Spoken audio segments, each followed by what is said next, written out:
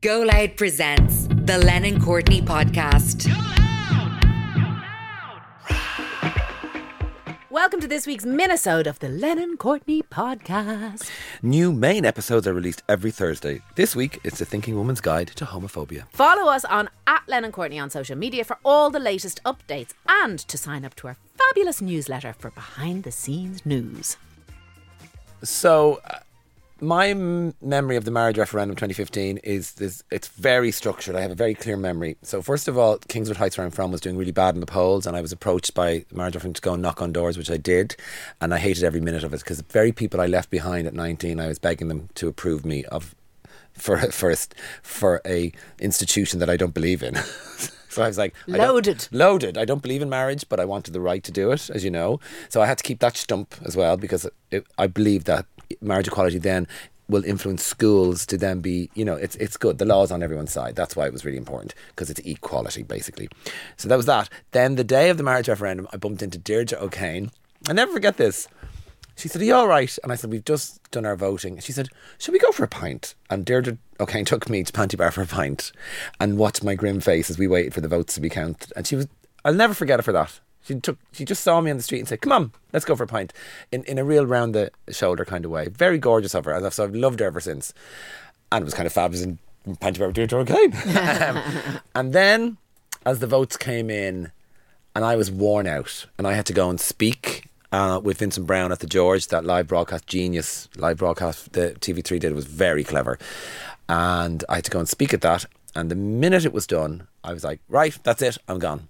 And everybody was like, "You're not staying?" I said, "No, because what should have happened has happened. Yeah. So I'm out of here. I'm done. I'm tired of this now. I don't want to talk about it anymore." And I was just like, slapped my hand and went home, went for something to eat and went to bed.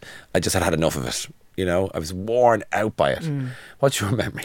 I just remember the pain in my stomach in the run up to it. I just remember the fear that it wasn't going to happen. And because remember, we were so, as our generation are, so used to marriage referendums going against the left, going against liberalism. Yeah. You know?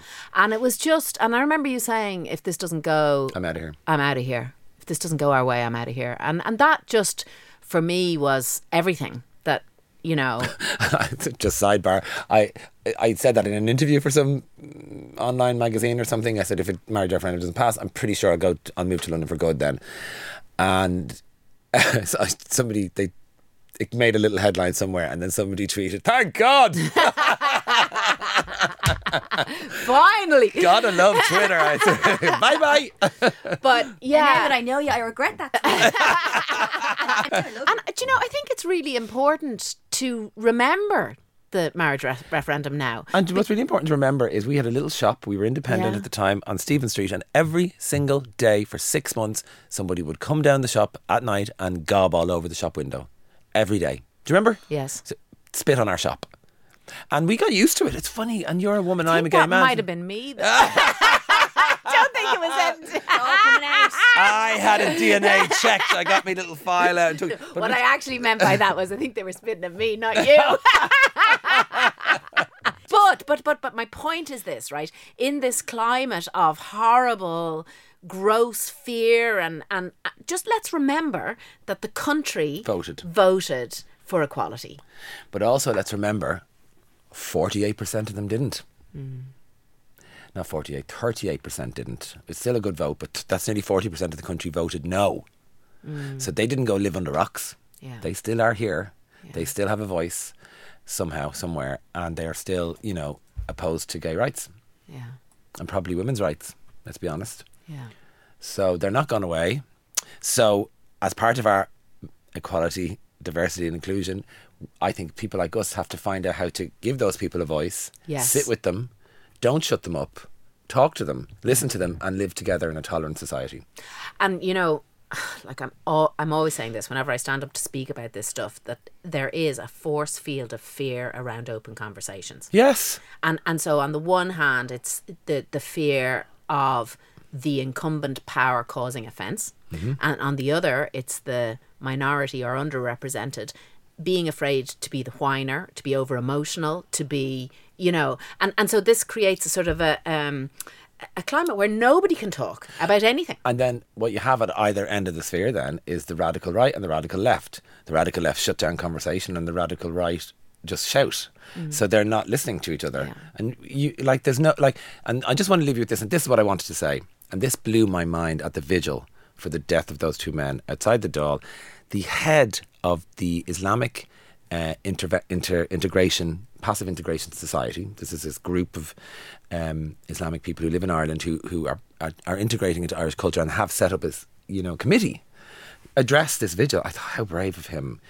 And when he stood up at the vigil with all these gay people, very upset, clearly moved, and this Muslim man stood up and said, Islam is not hate, and this radical behaviour does not represent particularly Irish Muslims who live in this country. And he said, isn't it a checkmate if we join forces, if the LGBT community and the Muslim community join forces? And the women! and the women join forces. And then they can't break us with their hate. And I thought he got such a round of applause. Beautiful. Wasn't it? And it was so, I just thought, it's so brave of you to come here today. Now, the gays are a pretty easy crowd, let's be honest, they're nice.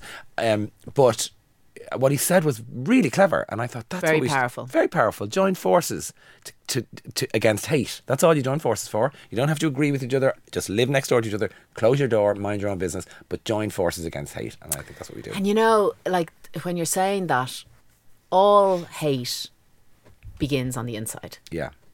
You can't hate others unless there's hating inside you. Yeah. Oh, dear me, I actually really do. I could start crying. That's really? Yeah. Isn't it lovely? Are you hungover? You know what? There's a smell of bagels in here. No.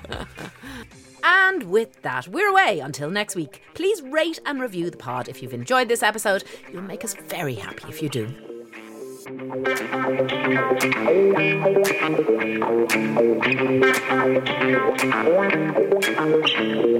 Rah!